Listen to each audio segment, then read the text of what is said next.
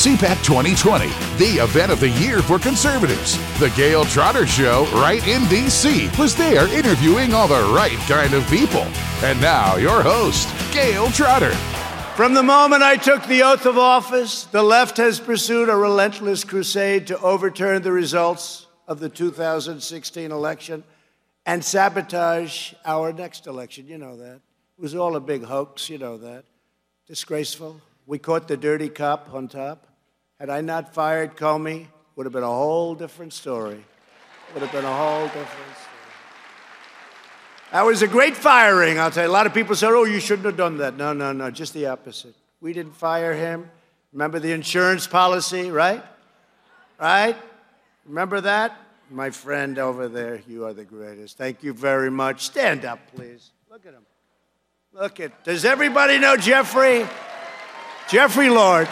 What a great guy. He used to defend me on CNN, and then he defended me just a little bit too much. And they said, Jeffrey, get the hell out. And thank goodness you're on Fox now, right? He used to defend me. He used to say he's better than Ronald Reagan, and that was enough for Jeffrey. That was the end. Get out of here, Jeffrey. We don't want you anymore. He was too good. Thank you. Thank you for being here, too, Jeffrey.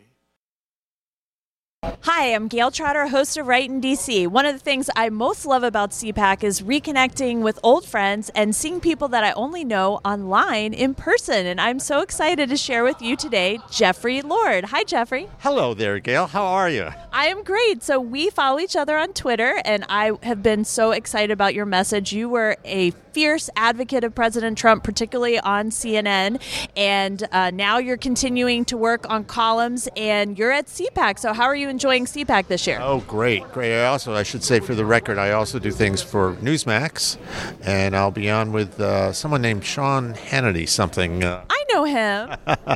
on Friday. But no, this is great, and I'm very glad to see that they're taking on socialism directly. I remember the Reagan tale when he first took office and his national security advisor. Remember, in the day, it was all about détente with the Soviet Union and sort of permanent acceptance of the existence of the Soviet Union. And he said, Mr. President, what are your thoughts on the Cold War? To which Reagan replied, we win, they lose. That was the best. That was the best ever. And I remember growing up in D.C. in the 1980s, I had a bumper sticker on my car that said Ronald Reagan, 8 great years. And I felt like I really understood what was going on with the Cold War. But children and young people nowadays, they didn't live through the Cold War. So what would you tell them? It's great CPAC is addressing this, but what would you tell them? Yeah, is that it always sounds very attractive. It leads inevitably to poverty. And to quote the late, great Margaret Thatcher, the problem with socialism is that sooner or later you run out of other people's money. And it always happens. I mean, this is why the story that we heard from Vice President Pence a little bit ago, in which he talked about being in Venezuela or in Colombia, I guess, and talking to refugees from Venezuela. And the tales were horrific.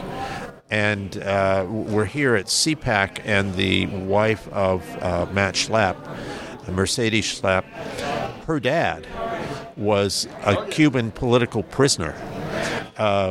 This is what socialism eventually leads to. You're going to do what the government tells you to do, and you're going to shut up about it and do it. And it always leads to, a bad economy and most certainly a loss of freedom. So if we have to fight this battle all over again, then let's do it.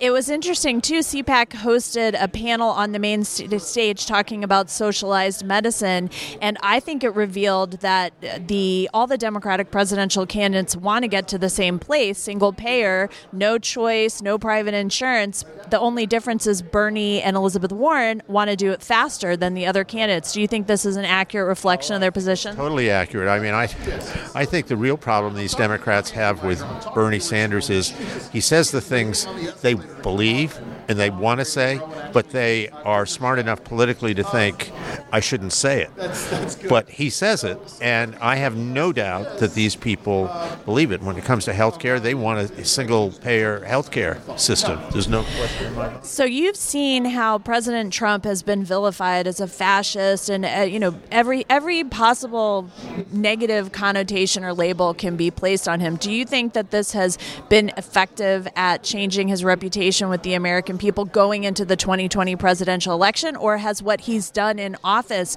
particularly for the African American community, the Hispanic community, showing the lowest level of unemployment ever recorded for both of those groups?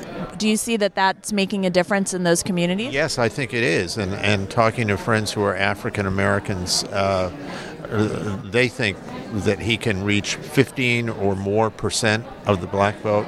If that's the case, that's it, right there. He just does so well, and I think that the problem here with all of this negative stuff, this hate stuff, Trump is Hitler and all of this and the impeachment, I believe it's backfired big time. When I go out and give speeches, or sometimes if I'm recognized just walking down the street, oh man, are people angry about this. They are really fed up, and they are possessed. They are going to reelect Donald Trump.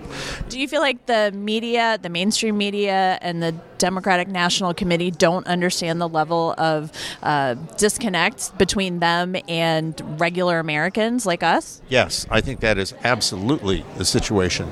And I thought it was the situation in 2016. And I could see it and I'll tell you one quick story. I took it was the Halloween weekend before the election, and it was a Saturday. I didn't have to be on TV, so I told my then 95-year-old mom I'd take her out to get a pumpkin. We start driving in the countryside. There were Trump signs everywhere, including hand-painted on the side of a barn. I count 100 easy. One Hillary Clinton sign. I get to New York on Monday and tell the story live on CNN, and my colleagues on the Anderson Cooper show looked at me like I'd taken loss of my senses. Jeff, the polling data. And I said, something is happening here. We need to pay attention to this. They wanted to smother it with a pillow. Well, yeah, so we get to election night, and Pennsylvania comes in, and Anderson very graciously came over during the commercial, put his hand out, and said, congratulations, you were right. But I do find that Anderson Cooper is a gentleman. Yes, oh my goodness, yes. He's a friend, I mean, I have to say. So I think the world, but they've made a decision in the collective sense for Jeff Zucker to go in the sort of far left direction, and I frankly don't get it because I don't think it does much for the ratings, but c'est la vie. If people want to see your most recent columns or anything that you're working on, where can they find you on the web? They can find me, first of all, at my own website, The Jeffrey Lord, The American Spectator, Newsbusters, and now I'm also starting to do every other week something for the Daily Caller. Fabulous. Well, it's so great to meet you in person at CPAC. Nothing, Gail. Yeah, this is terrific. So this is why I love CPAC. Me too. Thanks so much for joining us. Thanks for listening to The Gail Trotter Show, right in D.C. Be sure to sign up for her mailing list on her website, GailTrotter.com. And also follow her on Twitter, @GailTrotter, as well as on Facebook and Instagram. Subscribe now, it's easy. Thanks for listening. Share the truth. Share The Gail Trotter Show.